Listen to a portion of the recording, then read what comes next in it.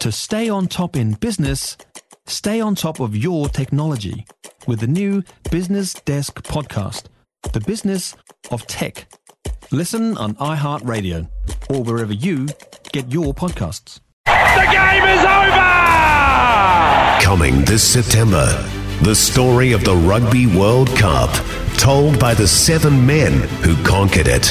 David Kirk. It's there, it's around, I see it. I do have a photo of it at home. Don't get a lot of time to stand and look. The world goes by if you stand and look. Nick Farr-Jones. It's really only as you get further from it that you realise how fortunate you were in the right place at the right time to captain a World Cup team. Francois Pienaar. And then there's a knock on the door and he walks in and he's wearing a Springbok.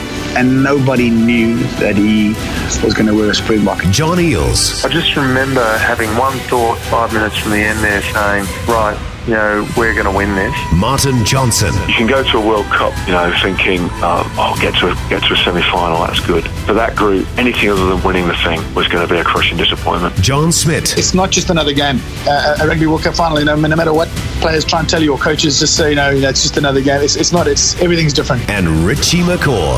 I think the moment's probably the final whistle first, and it was sheer relief in 2011, and it was actually huge satisfaction in 2015. A Captain's Cup.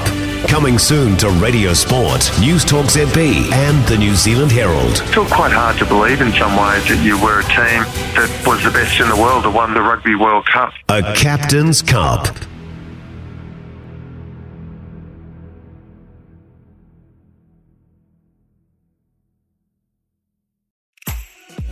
If you enjoyed this podcast, you will love our New Zealand Herald podcast, The Little Things, hosted by me, Francesca Rudkin, and my good friend Louise Airy. We focus on all the little things that you can do to make a positive impact on your life and to cut through the confusion from the health and wellness industry. Join us every Saturday to hear from the experts for all the tips and advice you need. Just search The Little Things on iHeartRadio or wherever you get your podcasts.